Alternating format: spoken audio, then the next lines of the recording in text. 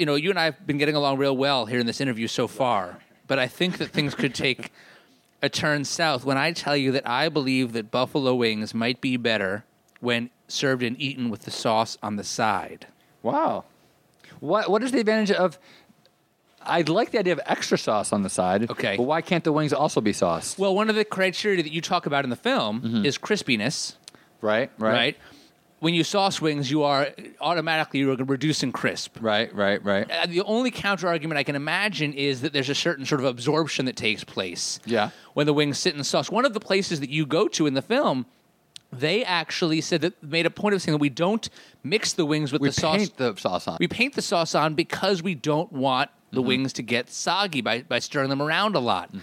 So clearly it's a concern. This is a great wing, by the way. I'm so glad you like it.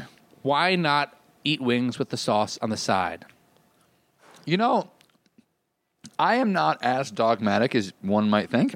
I think that could be a fine way to eat wings. To be honest with you, I think... But is it better? Is it closer to perfection? I am open to that notion. I think... You look disappointed. Were you spoiling for a fight? I want a little bit, yes, but I want you to take a stand on whether or not it might be better than the traditional way. I'll try it, and then... Yes, let's try it. Okay. You want to do a play-by-play, and I'll... Yeah, Matt's going to take a wing. So here's where you run into problems. So my flatty will not go into the small dipping bowl that I've been given. So I'm going to have to pour onto my flatty, which is fine, but I'm going to very quickly run out of sauce. It is, I believe, an inconvenient way to eat wings. But the question here is it better? So let's set aside the point about it being harder for a second. I'm gonna bite into the wing.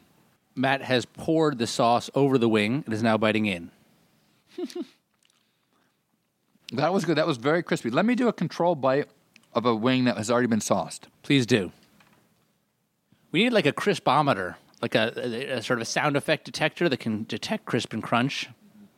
My first reaction is that I think you're onto something here, Dan. The wings are slightly crispier when you pour the sauce on or dip the sauce on.